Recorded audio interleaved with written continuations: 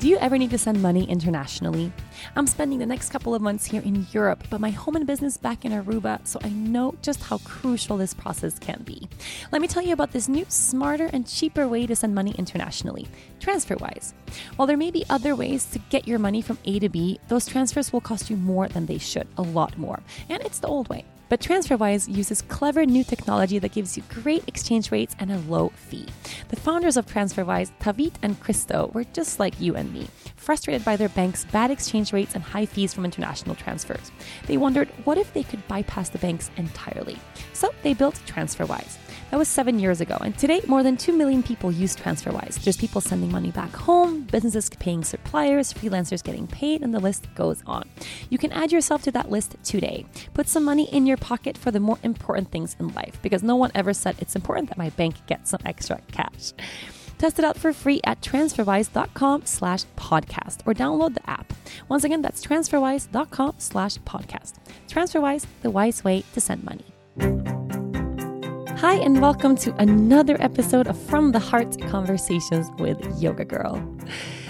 It is officially the latest moment I have ever sat down to record this podcast. It's Thursday, almost Thursday afternoon, and this podcast is released usually around 12 a.m. Friday morning. So I'm cutting it pretty close to everyone on my production team. I'm super sorry I'm so late. It's just I'm in Spain and I'm having such a good time. It's really hard to remember to go inside and pick up my equipment and sit down and record this show. Recording the podcast is definitely a little bit more of a challenge when we're on the road and when we're traveling than it is at home. Specifically because, well, one, we're always out and about, we're going places, doing things. We don't have the routines that we have at home, but it's also pretty challenging to find a quiet space.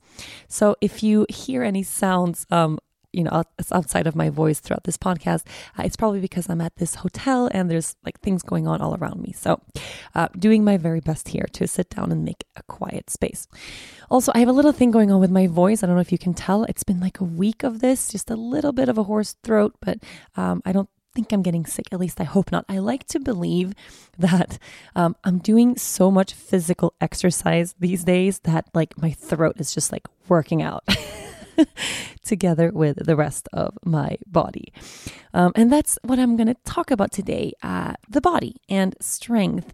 And for me specifically, the body-mind connection and how I've kind of viewed my body throughout the years and the limits I've put on myself for absolutely no reason.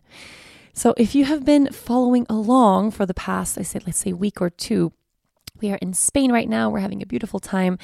And I, as everybody sort of knows, have had a ton of back issues or back pain the past couple of months.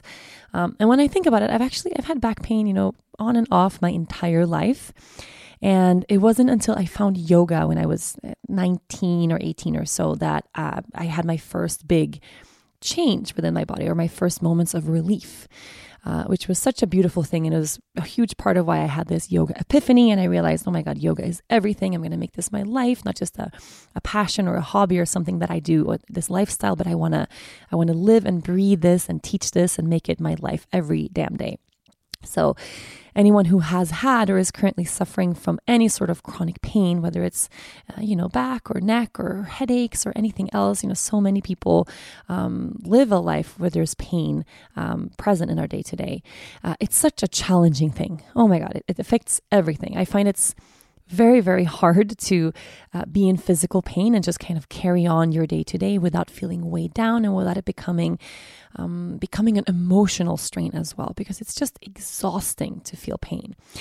And for me, one of the things that has always been a big challenge is not knowing where my pain comes from or where my pain stems from, because I like to, I'm okay with having a challenge or having an issue, but I want to know, kind of a little recipe of A to Z. Here's how I'm going to fix this, or here's how I'm going to make this better. And when it comes to my back pain, I've never really had that, which has been one of the most frustrating parts of this, is that I feel like I have no control and I'm not in the know of what is going on, what's happening within my body. So when I was a young teenager, so I have scoliosis. It's fairly mild. It's not super severe, but I've had it since I was a young teenager. I grew really fast. I grew a lot in a really short period of time. And I have this little twist of my spine, little curvature of my spine, and I have one hip that's more elevated than the other. So when I was 13, 14, I started getting this overwhelming lower back pain. It was always my lower back. And I spent a lot of time, with different specialists. And I went to this place called Stockholm Spine Center, which is this really prestigious clinic.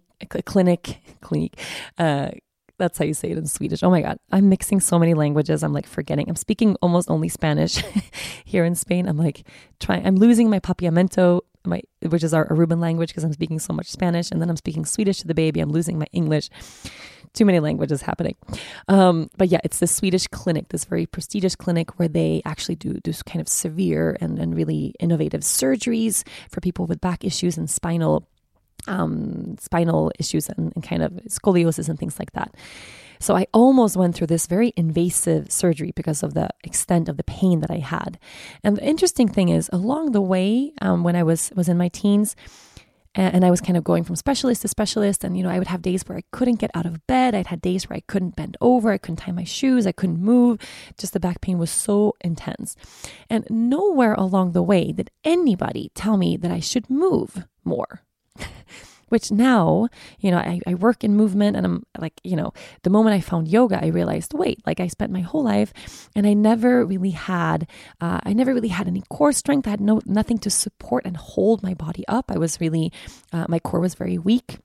And also, I didn't have any space in the body, so I was really tight at the same time and had a lot of tension and really tight hamstrings. And, no one along the way gave me any sort of kind of prescription for movement at all, which I find now just really, really strange. But they would prescribe me like pain relief and pain medication, and really quickly told me, okay, I'm going to need to have surgery for this issue because my aunt has it and my grandma had it. And it's just one of those things that they said would get worse and worse and worse as you age. So you better have the surgery now that you're only 15, because then your body will adapt and you won't be kind of messed up for the rest of your life because you had this surgery for scoliosis. So I almost went through with that. And then, I think 2 years passed and I found yoga, and yoga changed my life immediately. It was really like an immediate thing where I found the yoga practice. I started making space where I was tight. I started building strength where I was weak.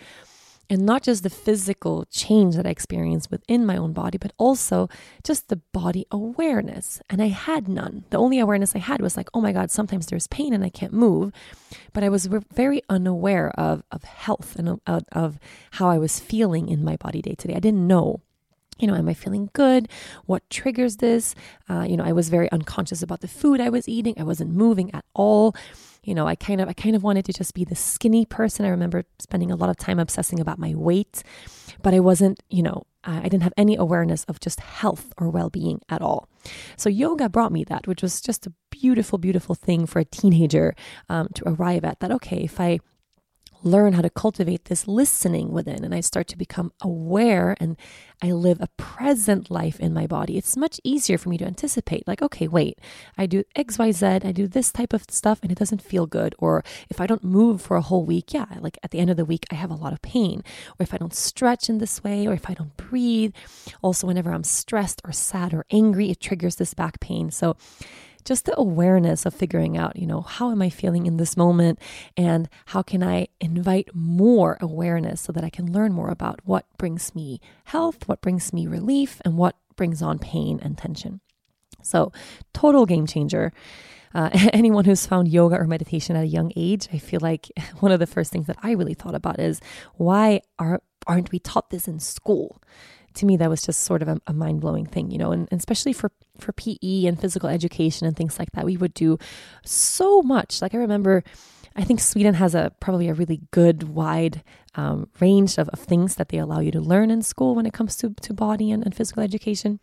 There was nothing involving mindfulness, meditation, yoga, this kind of slowing down, but we would do every type of sport in the book, like everything. We would have, a day for soccer, a day for American football. We'd go hiking, we'd go running, we'd do all these things, but nothing in that sphere of just slowing down and listening within. So I kind of feel like it should be a mandatory thing. I'm realizing even now, I mean, I have Lea Luna, she's only 13 months old, but whenever I sit down with her and I breathe deeply and I kind of get very present and very quiet with her, it immediately reflects in her energy, of course, right away. Same goes with my dogs and our animals. Like if I'm very hyper and frantic and excited, it translates into how their energy elevates and kind of what they bring back my way. So if I want them to settle down and to be calm, I have to first settle down and be calm. So it's such a great learning to have, and it's something we can keep forever. So yeah, anyone listening, I super invite you to, if you have kids, find a kids yoga class, kids mindfulness class, or start practicing these things at home on your own, because I do believe the earlier we start, the easier it is to make this part of day-to-day life and not just this one thing we do once a week. So anyway, back to me and back to this story. So I found yoga and it completely changed how I was feeling in my body. And this lower back pain that I had for forever, it just completely went away. It took about a year. Immediately I had relief from the pain. But it took about a year, maybe almost 2 years until I had no pain anymore. But I would just have less and less pain, and I would feel less and less tension through learning more and more about wellness and about how I was feeling. And also, getting into kind of my past and some patterns that I had, and especially with stress and sadness and anger and things like that. I find that a lot of the pain that we carry physically in the body is very, very related, of course, to how we feel emotionally. And I came from a very rough and sort of traumatic and chaotic background. And the moment I found peace, it was also translated in this physical sense of well-being, which was a beautiful thing. And then fast forward a couple of years, a lot of years, and I went from feeling, almost like a sort of a weak person, like I couldn't do very much with my body, and I was always scared I was going to throw my back out no matter what happened. And I built so much strength. I started feeling really empowered through my yoga practice. I learned how to invert and handstand and arm balance and all these things. And I sort of took it all the way to the other extreme. So from being a person who was scared of movement or scared of the intensity of this physical intensity of movement, I was scared to bend over. I couldn't touch my toes when I started practicing yoga, and I didn't like to bend over to touch my toes because I was always nervous I was going to throw my lower back out. To someone who became like obsessed with finding the deepest forward fold and obsessed with pressing to handstand and one-armed handstands and this and that and learn. And, the type of yoga practice I had at this time was at least, 2 to 3 hours a day.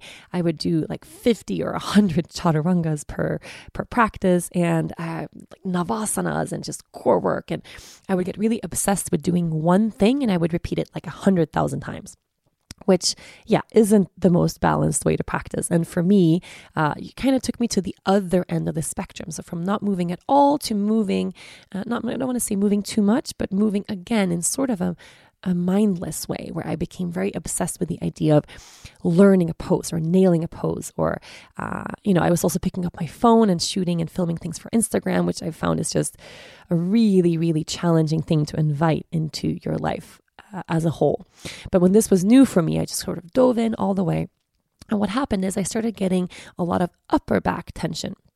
So instead of this lower back pain that I had, I started getting a lot of upper back tension. Of course, like I look at or think back at my practice then, it was very, very, very upper back strength, kind of static related. So just, if you're going to spend an hour a day trying to press up to handstand, you probably need to change some stuff up and make sure you incorporate a whole lot more of upper back opening and back bending and heart opening, which I wasn't doing at all. I was just kind of all in, it's all or nothing. I was like 22 or something, like I was very, very, very young and not, I became not super mindful about my practice. So it took me from one end of the spectrum to the other one. And then somewhere around then, I took a teacher training, and let me think here. I'm always mixing up the years. No, I must have been 21 or 22. I took a teacher training, and it was a very intense month. And somewhere after that, I did a whitewater rafting tour. Somewhere in Costa Rica, it was like this fun adventure that we were supposed to do. And strangely enough, this raft that we were in had a wooden seat, which is super, unsafe for like a wild whitewater rafting thing. And we were in this really intense, like rapid, and we went into this huge bump and I flew out of the boat and I landed on the wooden seat, like bam, like super rough. And the feeling was as if something had broken in my upper back. Literally, I thought I had broken my back. It was just a snap, but not the kind of snap that you would experience when you just throw your back out or something like that, or when you get pain. It was like a break. That's the feeling I had. And for by far the most pain I'd ever been in my entire life. And it took, I don't know, maybe 6 months of just intense healing work and acupuncture 3 times a week and seeing different body workers and just very gentle practice. Like it took a really long time just for me to not be in severe pain because it was a legitimate injury. You know, it wasn't something that crept on. It was really a sharp injury in the moment. And since then, here's where, for me at least, the interesting part comes along. I became so nervous about triggering this part of the body. So it's this little spot. It's around like T3, T4, so thoracic spine, around this area of the body. I became so nervous about triggering what in my mind became this injury, right? Like I had this injury there. I didn't want to get an x-ray because I was terrified that an x-ray would say that I had broken something or that I had a herniated disc, or, I didn't want a diagnosis. I just wanted to heal myself through yoga. I was also, again, very nervous and not very mindful about what had happened through my body. So I started telling myself this story of, okay, well, I have an injury here because I had an accident. Similarly to how when I was 15 or 16, I had a car accident, and the car kind of flipped over, landed upside down, and I landed on my head. And again, I didn't have a proper diagnosis from a doctor, but I started telling myself this story of like, I have an injury because I was in a car accident. And I told that story for years and got over it through yoga. And then I had this other thing, and now I had another reason, another thing that my mind could attach to as injury, right? Like there's pain here. So eventually the pain went away all the way and started translating into kind of like a normal life where I could practice like normal. I stopped doing all this kind of intense press work and I slowed down in my practice, and it brought me back into a more balanced space. But every 6 months or so, like maybe once a year, maybe twice a year, something would happen where I would throw my back out and this pain in my upper back would return. And it would always, now after that accident that this whitewater rafting thing, it would be in the same place of my body. So that happened maybe once, maybe twice. And after that, I sort of built this story to myself, which is something that I'm realizing now. But I've built this story to myself around this injury that I had in my upper back and how there are certain things that I just can't do anymore.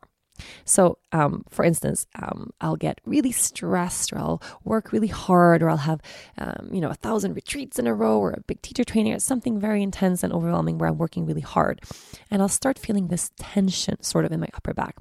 And instead of just labeling this as, I have some tension in my upper back, maybe I should slow down, or maybe I need to just be mindful here and change something, or, I start getting this a little bit of a panicky feeling of like, oh my God, my injury, right? The story of this injury that I have. And instead of going into this place of tension and exploring, okay, well, what is it that sits here? Right? What does my body actually need? Do I need more space? I need more strengthening? Can I get really into this part of my body and figure out what's going on? I get completely terrified and I seal it off. So I go like, oh my God, no, I have this injury now and it's flaring up or it's talking to me again. So I just stop with everything, which isn't actually the best way to go. And this is also translating for me in a lot of ways through the study of yoga and the study of this practice that I've done for so long now, and the idea that I was sort of brought up with in the yoga community of, if something hurts you, you stop, right? If something bothers you, you stop, you walk away, you don't go there, which of course is a very, sound piece of advice, especially if you're leading trainings and you're kind of, bringing new teachers out into the world. You want people to teach yoga in a very mindful way. You don't want any student to ever, go into a place where they can move toward injury in their practice. Of course not. But what I have done, or what I think a lot of us kind of are doing, is we're taking it so far that we become even almost terrified of going toward a place where there is any sort of pain. And we tell people that the moment you encounter anything that, if it's sharp sensation or if it's a lot, go away, find a modification for the pose, soften the pose, or leave the pose. At least that's what I've been teaching for a really long time. If it doesn't feel good, you leave it. And of course, there's that difference between discomfort, which in yoga we look for, at least the way I teach it, we look for discomforts. We look for these parts of the body where there's tension, there's tightness, maybe there's a pattern of a holding there, or there's emotion stuck, and you allow yourself to marinate in that, maybe even look for it, and then stay, but within the perimeters of your, what feels all right. But whenever there's like a twinge or a pinch or, any sort of pain, it's like, okay, you find a modification, walk away, change it, or leave the pose, or, another variation of the pose. So what I've been doing for so long is whenever I arrive into this upper back sort of any type of sensation, and which for me isn't just sensation or isn't just pain, but actually just sensation. I've been so scared to trigger this area of the body that I have deemed injured, or that I've deemed weaker, or that I've deemed sort of not in balance, that I just leave it completely, which has led to this very unhealthy movement pattern in my body. And it's been a completely unconscious thing. It's just been like, okay, I have pain there. I don't want to trigger more of it. So whenever I feel something, I stop, which means I move the rest of my body, but I leave this upper back area kind of stagnant and kind of passive all the time. So meaning that if I'm back bending, I take my back bends into other parts of the body. I try to make space in the parts where I'm stuck, but I'm so terrified of this pain that actually I don't let myself go there very much, which means I don't back bend very much at all, because I don't want to back bend in my lower back or in my neck. So my back bending practice has become just very, very, very minimal over the past couple of years. And same thing with any sort of strengthening, anything like that. If I feel it a lot in my upper back, I soften, I drop my knees, I change it, I do something else. So, and I have, been under the impression that this is, healthy because I have this sort of thing there and it's probably going to be there forever. And the epiphany that I've had now and that I'm having continuously over these past couple of weeks is I've spoken about this. I feel like the last 3 or 4 podcast episodes have all been related to pain of some sort because it's what I'm moving through in my own life. But I had one of those little flare-ups happen where my spine sort of felt like a snap. And then I had 2 epiphanies. One was, okay, I'm just going to accept that this pain is here. The pain is here. I'm accepting it. I'm not going to fight it anymore. I'm not going to make it into this issue that I ponder and that I obsess over in my mind. I'm just going to accept it is what it is. This is the pain. Every 3-4 months, it just happens. It is what it is. To the next week where I was practicing with Laura Hyman, one of my favorite teachers who came to Aruba to help me and give me some body work because I was in more pain than usual. My epiphany that week was, okay, it is what it is, but it's not cool. Like, it's not normal. I'm 29 years old. I'm a healthy person to have this sort of pain, debilitating pain flare up, not once a year anymore, not twice a year anymore, but like 3 or 4 times a year, every 3 or 4 months. It's not normal. It's too much. No, I'm going to figure out what's happening. And I'm going to really spend some time to prioritize my pain and prioritize my body and go into it, which I haven't really done. And I'm kind of mind blown by that, actually. So anyone who lives with any sort of pain knows just how challenging it is, how hard it is to get anything else done, to continue living your life in this sort of normal way. And still, I've put everything else above myself. Like at the very top of my list of priorities, number 1 is always the baby. Like, she's there, her well-being, whatever she needs, like it's up there beyond everything else. And then somewhere, like second place, I want to say it's always Dennis. It's not always Dennis. Usually I put work or, the businesses or things I have to do. And then I remember like, oh shit, I have to prioritize my husband a little bit more. And I bump him up to number 2, but it's like a constant struggle of my priorities between work and my marriage. And then, after that, I have all these other things that I'm doing and employees, and I have like 1,000 things on this list. And then at the very, very bottom, like if there's any time left in my day after I've done all the stuff that I normally do, then it's like, maybe I should like do something about this pain that I have. Maybe I should like book a massage, or I should like go get acupuncture, or I should go get a treatment, or I should do something. But it's at the very bottom of my list. And I'm wondering now, is it because I'm just used to deprioritizing myself? Like I put everyone else above myself? Or is it because I'm actually sort of terrified to explore what sits in this part of my body? Like, what is it that's in this pain? You are listening to From the Heart, Conversations with Yoga Girl. Mother's Day is just around the corner. If you're looking for the perfect gift to give mom this year, I know one thing us mothers could all use a whole lot more of: sleep. Well, how do you give the gift of sleep? With the highest quality and comfiest bedding linens around, of course. You can get them from Parachute. Parachute offers modernly designed bed and bath linens in neutral colors that look great in any room. The natural colored striped linen quilt has brought the breezy, effortless feel of a classic beach-style house to my bedroom. But that's not all. Parachute goes way beyond organic. Their products surpass the highest criterion for testing for harmful chemical and synthetics. And somehow, Parachute's sheets only get softer every time they are washed. I sleep even better at night knowing I make a conscious choice as well. Parachute partners with the United Nations Foundation to donate malaria-preventing bed nets to those in need, and all returns are donated to Habitat for Humanity. It's a way to give back even when you're sleeping. Parachute dreams of a world where everyone spends more time in bed, moms included. But you don't have to dream anymore. Try Parachute for yourself and you can turn the perfect night's sleep into your reality. Visit parachutehome.com/yogagirl for free shipping and returns on Parachute's very comfortable bedding and bath linens. That's parachutehome.com/yogagirl for free shipping and returns on Parachute's bedding and bath linens. They offer a 60-day trial, so if you don't love it, just send it back. Parachute.com/yogagirl. So all of that is now changing, or has changed. So through this intense 6 weeks of pain that I've had just recently, through Laura coming to Aruba to really help and support me, and she helped me figure a lot of things out. And what it actually took was me saying like, hey, I need help. Okay, I cannot do this on my own anymore. Since giving birth, this pain has escalated so much. It's not just a once a year thing anymore. Like I could live with that, but it's coming up again and again and again. And when that pain arrives, it doesn't really ever all the way go away. So since giving birth, something has definitely shifted within the body. And I need help. And I need to prioritize myself and put myself above everything else. And that for me was a really scary thing to do. I'm really a little bit uncomfortable about, kind of waving my hands and going like, hey, I need to be number one now. Like I need everyone's attention. I need everyone to just stop and help me. I don't generally like that. Like I like to be the fixer. I like to be the one who, looks at other people and I like to go, okay, well, how can I support you? It's just sort of a natural personality trait that I have. So doing this was for me kind of scary, venturing out of my comfort zone, but felt really, really good. I figured so many things out with Laura and decided, okay, we're going to Spain. We're going to be in Spain for 2 weeks. I want to continue this. I don't want to just dive in from this to going on vacation and, going back into these old patterns, but I'm going to change something. And it means I need to go way beyond my comfort zone and try something totally brand new. Totally brand new. So if you've followed me a little bit on social media and Instagram over the past week, you probably have seen that I have been training with this guy named Jonas, who is a Naprapath.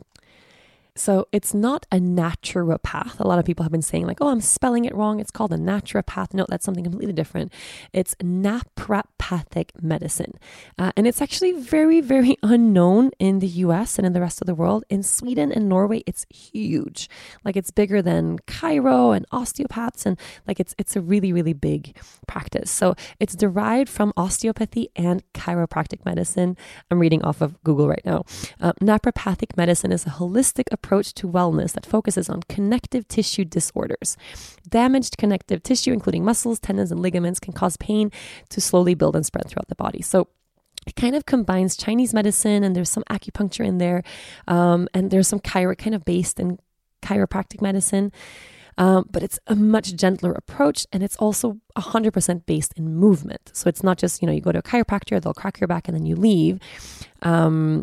It's actually a full body diagnosis. So looking in where is the imbalance within the body that's leading to this pain, not just looking at the location of the pain, and how can we use movement, maybe paired with some gentle adjustments, perhaps, but usually movement to fix and heal this issue. So Jonas is a guy that I see when I'm in Sweden, and I'm not very often in Sweden, so I'll go and I'll get treatments with him, and then he always gives me homework and things I have to do at home, and I never do them. I never do them. I never do them. Like I have my yoga practice. I just do yoga. And according to him, and this is like things that he's told me now for forever, and that I just haven't been listening to. It's okay. Well, you're doing yoga your way, and you have this thing going on in your body, and the pain keeps coming back. Like you need to change something.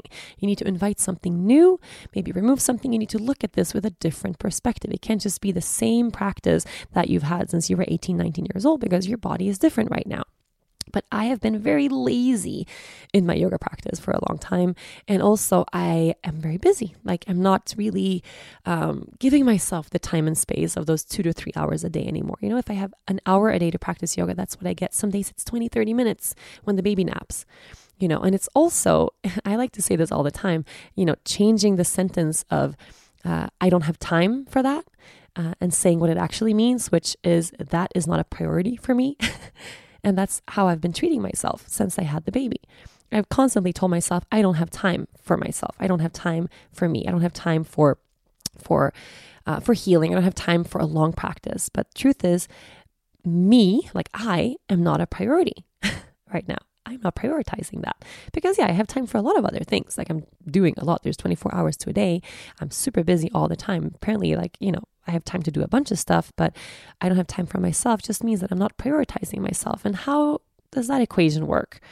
Also for our businesses and everything we do, like everything hangs on me. So if I fail or if my body fails and I'm not feeling well, everything else is going to fail too. So I've been way off in my priorities since this past year for sure.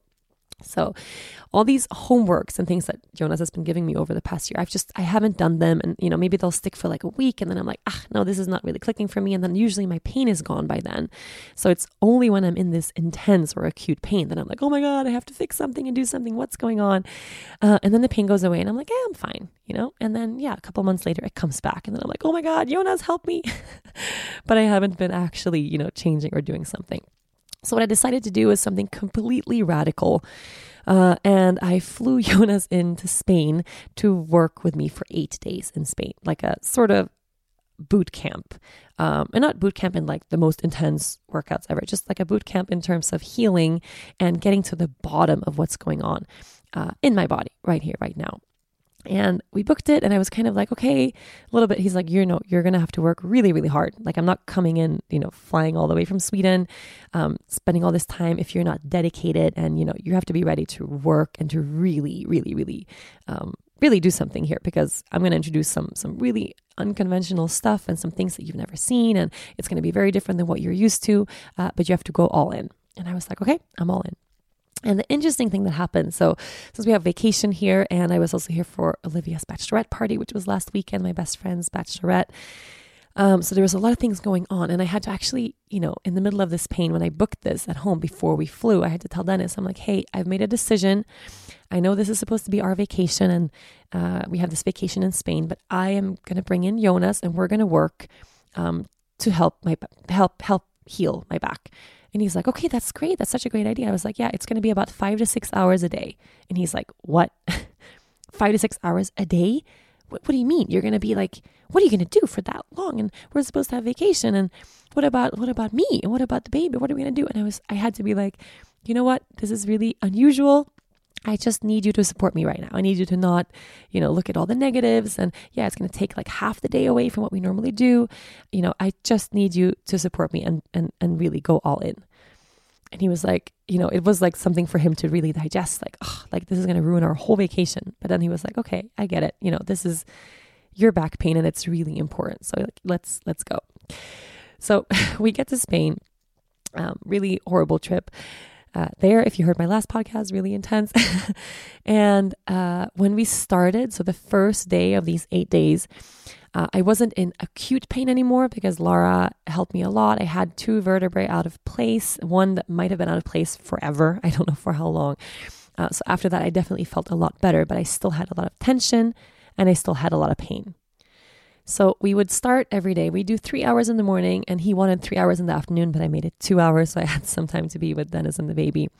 3 hours in the morning. So we would start with some gentle adjustments, some myofascial work and some, not massage in any way because it doesn't feel good, but just kind of digging into muscles that are tight or that need a little bit of support and release. And then we would just start with these exercises. And I've showed some of them through Instagram and people are wondering what the hell is going on. But when we started, I could barely put any weight on, especially my right hand, because my pain was a little bit more on the right side. So in the neck and the upper back, I could barely put weight on my right hand. And I was super careful about any of these things that we're doing. And what we were doing, it's a wide range of, I'm gonna bring Jonas on the podcast one day when we have time, maybe when we're in Sweden in June, so we can get deeper into this stuff. But we would do everything from, so when we started off, we've been doing a lot of hanging. So he brought these rings that we tied to the balcony, and I've been just hanging for 7 minutes a day, which sounds just a passive hanging. It sounds really easy and really simple. It's the hardest thing.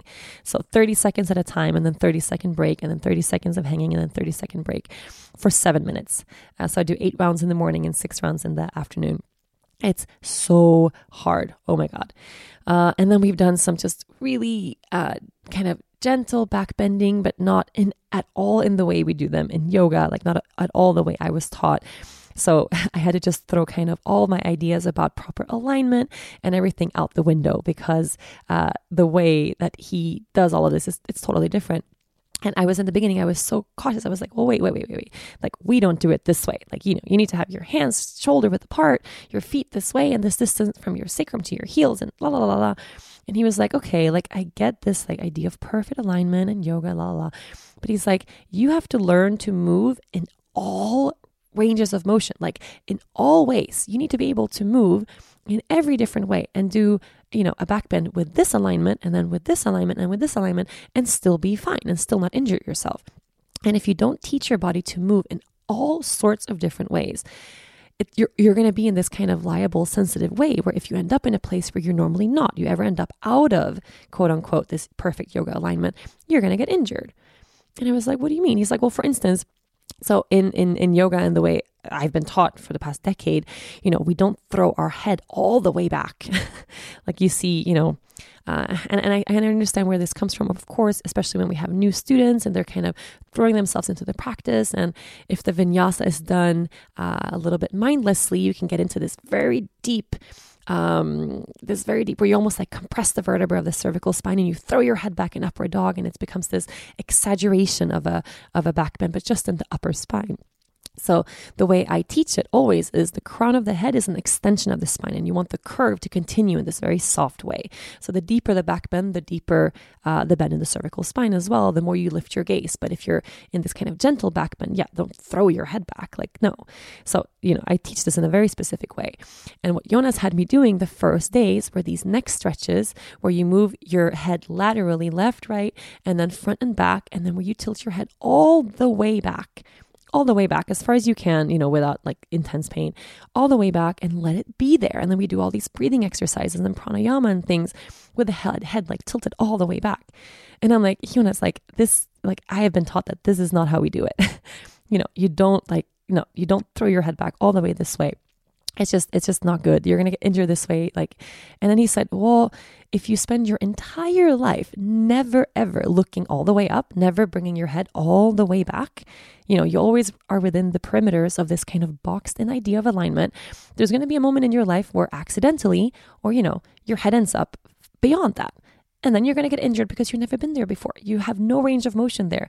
There's no space there. There's no flexibility there. There's no strength in the right places. So you're going to, be in like a very gentle little car accident, or you're going to, look up abruptly, or something's going to happen and you're out of alignment. And then injury happens because your body's not used to being there. So you need to teach your body and train your body to be everywhere and to move in every way. And then you can stay within the alignment of your yoga practice when you're on the mat, but you also do these other types of exercises so that you can move in all ways, so that when you end up in that space where you look all the way up or you throw your head back, without meaning to, then injury doesn't happen. And I was like quiet and like digesting what he says. It just goes against so much of my own training. You are listening to From the Heart, Conversations with Yoga Girl. My home is the most sacred space. It's under this roof that my family grows. The walls hold pictures and memories of family, friends, and infinite love. The floors are where my baby girl took her first steps. I want this house to look as sacred as it feels, and that's where a great interior design platform comes in. If you feel the same way about your home as I do, you can manifest your own sacred space with Havenly. Havenly makes it as easy as 1, 2, 3 to design that perfect space. They've already completed tens of thousands of beautiful designs within any budget, big or small.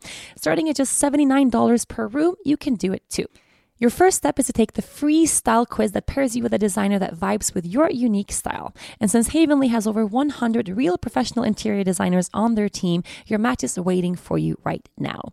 Next, you share your floor plan and room dimensions with your designer by filling out your room profile. They will quickly come back to you with an initial set of ideas to design the living space of your dreams. It's as easy as that. Havenly does all the work for you. Incorporate nostalgic pieces you already own and love, or buy new items directly through Havenly's platform with access to hundreds of retailers and guaranteed best prices for my listeners in the US. Your ordering concierge will purchase all your pieces and keep a close eye on your orders to ensure everything gets to you with no hassle. Your happiness is 100% guaranteed because everyone deserves a beautiful living space. Turn your house into a home. Try Havenly today by visiting havenly.com/yogagirl and get 25% off of your design package. That's havenly.com/yogagirl for 25% off your design package. havenly.com/yogagirl. I'm speaking this now, there's people that any yoga teacher listening, like there's so many different teachings when it comes to alignment and the body and anatomy. There's like 100,000 different ways to do every single pose. I'm just talking from a very kind of general way of the way that I have been taught through the teachers by the teachers that I've had over the past 10 years. So there might be people listening now that are like, of course, this is super obvious. And there might be people listening going like, wait, dude, this is not good. So what I want to really get at is that I have been very locked in this box of what it means to move correctly, quoting that with little air quotes here, correctly. And this idea that Jonas has introduced to me over the week in that I need to be able to move in every way in and out of yogic alignment. And I should be fine doing all of those things and not be injured and not feel any sort of pain. So we've been doing wheels, and I've done maybe two, like Urdhva Dhanurasana. I've done 2 full wheels since I had the baby. First it was, like postpartum stuff. And then it's just been this back pain that I've had in my upper back. Hasn't felt good at all. So I haven't been practicing it at all. We have done these past 8 days, I want to say like 100 or 200 or 300. I don't even know, like every day, just repetition of different variations of bridge and wheel. And, in one of the first ones that we have, like I'm on my toes, my knees are tilted out, squeezing my butt to get, like I'm doing all these things that I would never teach, that I would never practice myself. And I'm like, dude, is this supposed to be this way? And he's like, you should be able to hold wheel with this alignment. You should be able to hold wheel in your yogic alignment. You should be able to hold wheel engaging your core. You should be able to hold wheel with a totally soft belly. You should be able to hold wheel in all forms of alignment and not have any pain. And that's what we're working toward now, is for you to have strength in all ways and space in all ways so that you can practice in all ways and not be in pain. And I'm just like, oh my God. So I've been doing so many things now, totally unconventionally. And what's been even more mind-blowing than my body, because a lot of stuff has happened and come up in my body this week, of course, has been this realization of the idea that I've held on to, this very structured, rigid idea of this is what my body can and cannot do. And it's been a total, it's completely held me back in so many ways. I can't even believe it. So for me, throwing all of these rigid ideas out the window this week, which I totally have, I'm like, okay, I'm going to skip everything that I've learned, everything that I've known, and I'm just going to do this Jonas' way, because I need to get out of my comfort zone and see what's going on. And what it looks like has been happening with my body, which has been such a relief to kind of get a grasp on, is I have had for the past decade, I guess since I was 18, 19, since I was practicing very dynamically, very intensely, I've had this very solid connection to my core. And it's been sort of automatic. I haven't had to fight for it. I haven't had to work for it. I've just been one of those people that has a very strong center, meaning that when I practice and I was able to do so many things and practice every day for hours and do advanced poses and all these things. And my core sort of held me together all the time. So even though I was lacking a lot of space in my upper back, my neck, I was weak in a lot of muscles. That's sort of like, it was okay. I could roll with that because my core was so strong that it held me. And then I had a baby. And anybody who's had a baby knows, having a baby means that your core completely separates and you make space for this baby in the middle of the belly. And I lost that strong centered connection. I still have core strength, like my core is still there. Everything is fine and kind of, I want to say back to normal, but that strong center is gone in a way. And that means that since having the baby, when I move, and especially when I move on my yoga mat, the things that I was able to do before, a lot of them, I can still do a lot of it now. I just do it a little bit gentler and I don't go all the way in, all of that. But since I don't have that strong center holding me anymore, I'm taking out a lot of these movements in certain parts of my upper back and the neck. So I'm kind of dispersing my energy. The energy that used to be centered around my core is now going out into my limbs, into my neck. And I have been over and hypermobile in these certain parts of my spine. So for instance, we would start every session in the morning with just a few very gentle exercises so we can see, okay, when I move my head left, right, up, down, all these ways, where am I taking that movement out in the spine? And almost all the movement is centered around this very specific part of my neck. So I am super, super, super mobile there, which means anytime I do anything on the mat, I feel like I can go deep, I feel like I can backbend, but I'm really just centering all the movement around this tiny little part of my spine that becomes hypermobile. It becomes, it's really, I have no strength around that area at all. And then eventually it gets exhausted and tired because I'm taking it out in this part of my spine too much.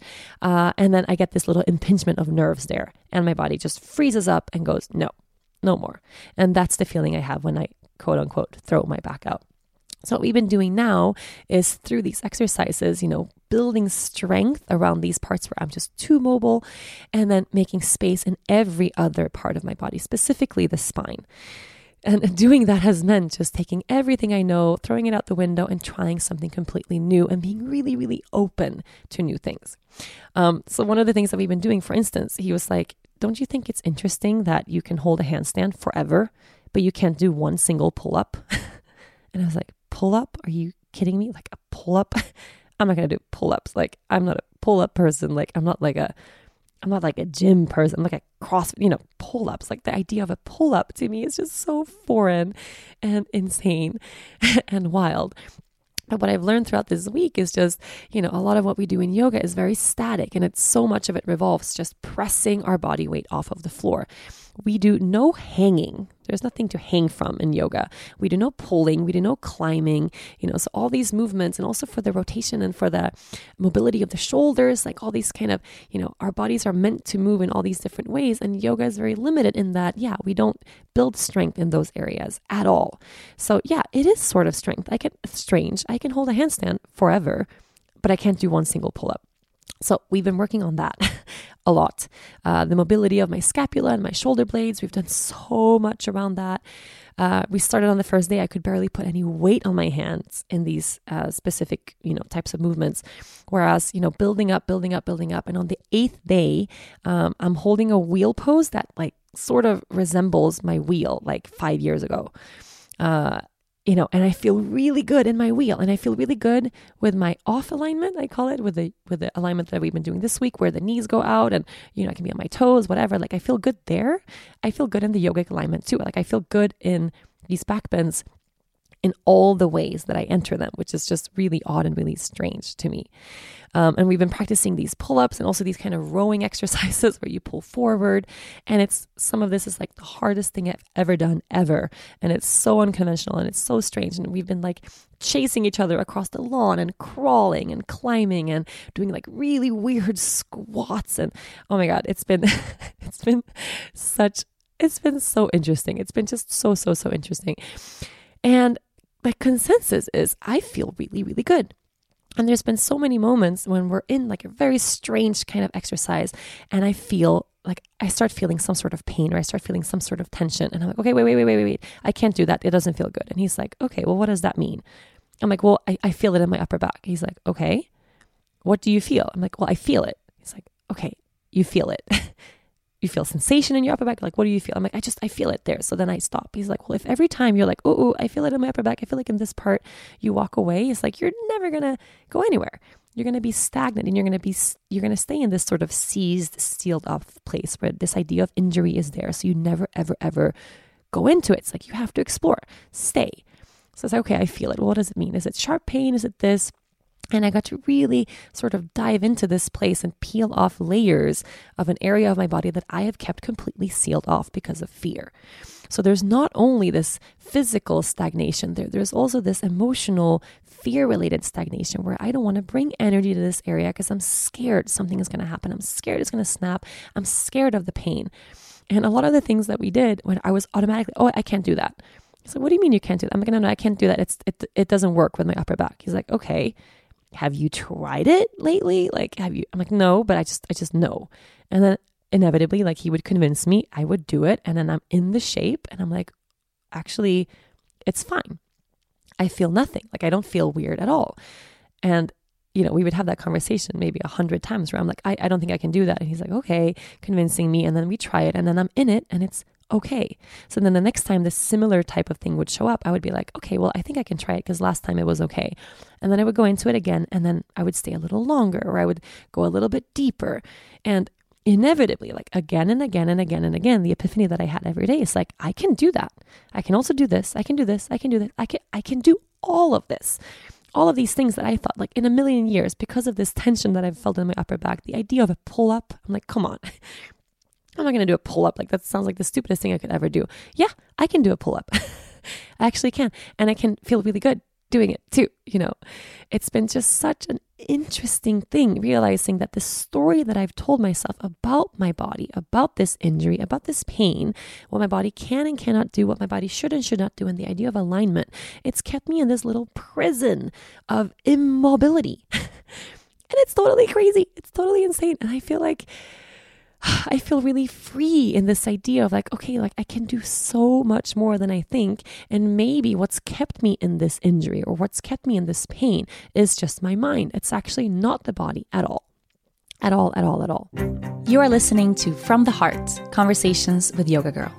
After spending years not wearing one, I knew that only a revolutionary bra would draw me back. But it felt impossible to find great fitting bras that offered both comfort and support. Well, ladies, we're not reaching for the stars here by demanding a bra we look and feel amazing in. That revolutionary bra is finally out there and you can find it at Third Love. Third Love has taken thousands of real women's measurements and combined it with super smoothing memory foam to spark a bra revolution. They don't stop there. While most old school bra brands only carry 15 sizes, Third Love offers an incredible 60 sizes so you can be sure your exact fit is out there. Third Love offers bras in sizes AA through G, including half cup sizes not offered by anyone else. If you're not sure about your proper size, you can chat with a fit specialist or take their 60-second fit finder quiz as you shop from the comfort of your own home. No more awkward fitting room experiences and no more settling with a close enough fit. Third Love knows there is a perfect bra for everyone. So right now they are offering my listeners 15% off your first order. Try a Third Love bra today and you might even forget you're wearing it. If you don't agree, returns and exchanges are always easy and free. Make the change that will change the way you think about bras. Go to thirdlove.com/heart right now to find your perfect fitting bra and get 15% off of your first purchase. That's thirdlove.com/heart. thirdlove.com/heart. And then there's been other moments when, in all this work, so much work. Oh my God, every muscle of my body hurts right now. Like I have pain in different places, different ways. Different places I've never felt in my life. Oh my God, it's crazy. But there's been so many moments where something has been so challenging, like really so challenging that I'm like, I can't do it. But I don't like to quit. So I'm not a quitter. I'm like, I can't do it. He's like, okay, well, what is it? I'm like, so for instance, hanging in the rings and doing pull-ups. I haven't done that ever in my whole life. It hurts my hands so bad. I mean, I have calluses. It's only been 8 days. This is my 9th day because I did 1 day of solo training yesterday, but I have new calluses. On each knuckle. So I've had so much pain in my hands and, these calluses are just growing and then we're doing repetition after repetition after repetition of hanging or pulling and all these things. And there's been moments where my hands are on fire and I feel like they're just like cut up or sliced up with knives. And I don't feel the practice or the whatever we're doing, the repetition anywhere else. I'm like, it's just my hands. And I'm like, oh my God, okay, I just gave up. I'm like, I can't think my hands. This is not normal. It shouldn't feel like this in my hands. This is supposed to work like my core or something else. And then he's like, so what? It's pain? I'm like, yeah, it's pain. He's like, okay, so it's pain. I'm like, yeah, it's pain. So let's do something else. He's like, okay, a little bit of pain is not going to kill you. Like you need to learn how to be uncomfortable. You need to learn how to feel discomfort. You need to learn how to accept a bit of pain. you're going to do this exercise. Right now it's your hands. You're going to continue doing it every day for as long as it takes. Next week, it's going to be somewhere else. It's going to be your shoulder. It's going to be your ankle.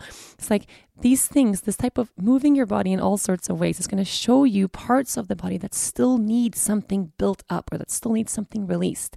And your mind likes to get super attached to this idea of, oh my God, I can't do it because my hands.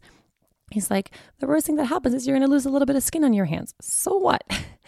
And I'm just like, mind blown by this idea because, in yoga, we're so gentle and we're so careful. And if it doesn't feel good, just walk away, just leave it. Careful.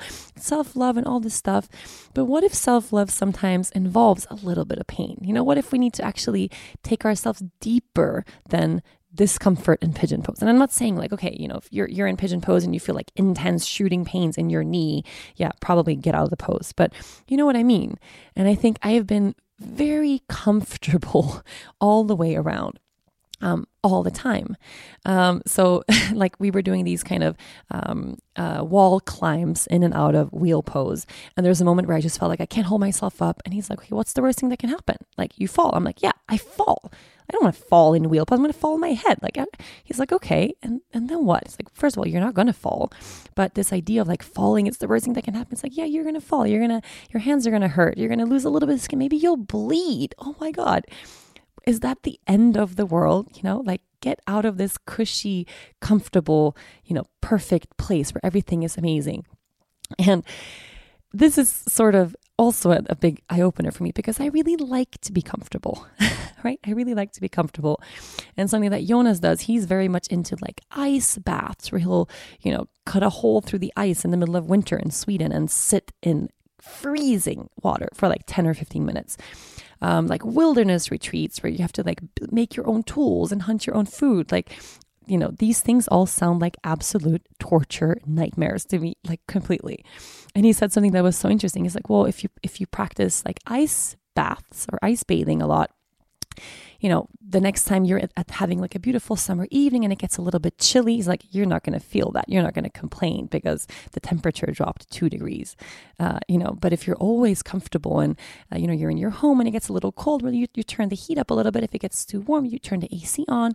We're so used to being just perfectly comfortable all the time that we lose this connection to the body. The body is meant to feel cold and regulate. It's meant to feel warm and regulate, and keeping this connection of the body, just being able to shift and go with the flow of what comes our way, right? Of the natural elements and nature and weather. And if we don't practice taking ourselves out of this completely perfect comfort zone, a lot of things are going to be really hard. So when something actually challenging comes our way, yeah, we're going to have a really, really hard time dealing with that. So the idea of accepting a bit of pain. Okay, my skin is going to fall off of my hands. It's not awesome, but yeah, it's not going to kill me, and I'll build up this strength. And he was actually right. So the poses or the shapes or the practices that we did the first day where I was like, oh my God, I can't do this. My ankle, like I had my ankles in this one thing we did, was just killing me. And now I do it today. And yeah, I don't feel it in my ankles at all. I've forgotten what it felt like in my ankles. Like now I feel it somewhere else. And it's just my body getting used to these new types of movements. And honestly, I really want to keep this up. I'm not going to continue 5 hours a day. No, because I just don't have that time. But I'm definitely going to keep this idea of moving my body in every way, right? So learning how to venture out of this perfect structure of perfect alignment. And also when I teach it, I think, because I've been contemplating this a lot, because Dennis has been here, he's like, well, what about in teacher training? Are you going to tell people to do this and this and this and that they don't have to care about alignment? And I'm like, no, of course not. It's the most important thing with new teachers is that we learn how to safely instruct beginners and new people in this practice to keep everybody safe. But I think I have been a little bit too manic almost about it, like a little bit too careful about, only allowing ourselves to move in this certain specific way.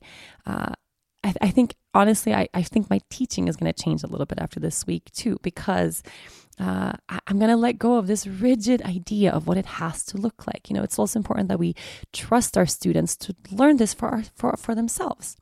We can't step in there and feel what they feel in our practice. So we can give tools, yeah, but we also don't want to box ourselves in so that we can only move in this way. And if we move in another way, yeah, then it doesn't work, or we feel pain, or we have injury all of a sudden.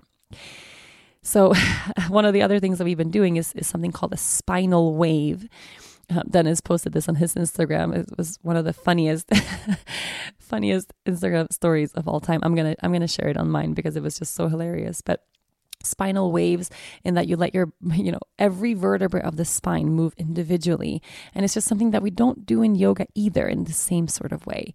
And I feel really inspired right now just to change things up completely and to invite new forms of movement into my life, into my practice, into my teaching.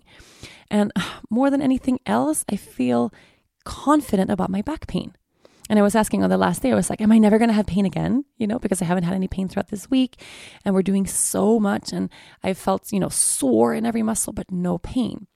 He says, of course, yeah, it might come back. But if you stick with this and you keep movement going, movement is medicine. That was the title of the last podcast, Movement as Medicine. And before we go running to the doctor, we go running, for all these other people to fix us and to heal us, and more acupuncture, more massage, more of this and this and this. We need to move and learn how to heal ourselves, and that's something that I've just completely haven't done at all. I haven't felt empowered. I haven't given myself the permission to put myself first and actually look into what is it that's causing all this tension, all this tightness, all this pain. So I'm really, really, really excited to keep this going. And I'm going to show some of the things that we're doing through Instagram. It's just, some of it looks like absolutely, it's so fun. One of the things that we're doing, maybe I can kind of end with that inspiration because that would be awesome. So what we've been doing at the end of every really, really challenging, session is we shake. And there's a Kundalini meditation that I love from Osho where you shake your entire body and it just feels so amazing. So I'm kind of used to shaking, but not, every day. It's not like something that I do every single day. But there's this idea that shaking is a primal thing, and it's a physiological function. So we shake when we're too cold. How every mammal will kind of shake things off. Like I look at Ringo every time he's asleep and he stands up, he shakes it off. And we even have that saying like, just shake it off. Like you shake something off. And we accumulate energy and we work and all this stuff. And actually shaking can help us release anything that's stuck in the body and also lingering emotionally.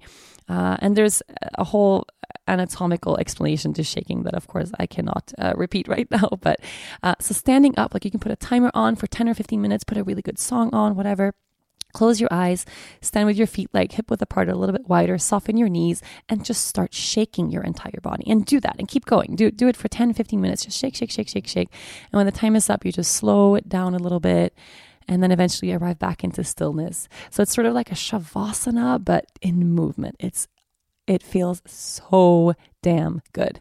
Like I'm shaking every damn day now. It's so good.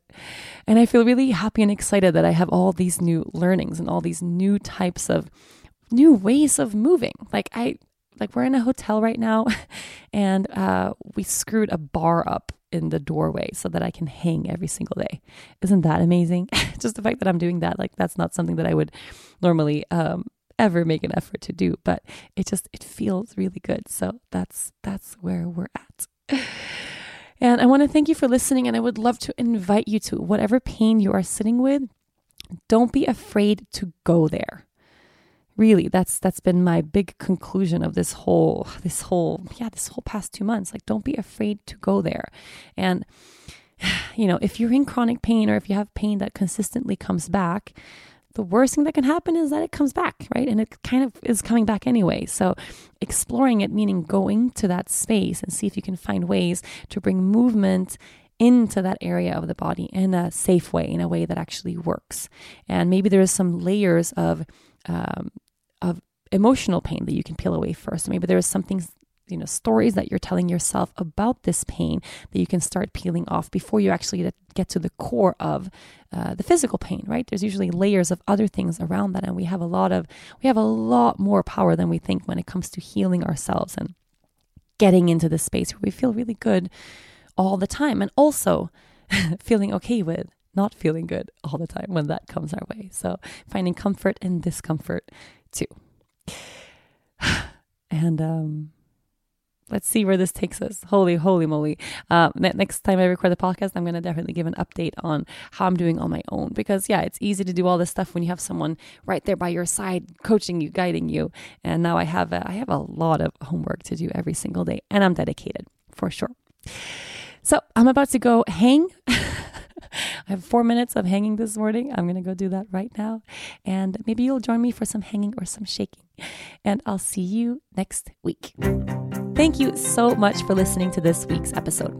If you enjoyed this episode, be sure to listen and subscribe to other great episodes of From the Heart Conversations with Yoga Girl.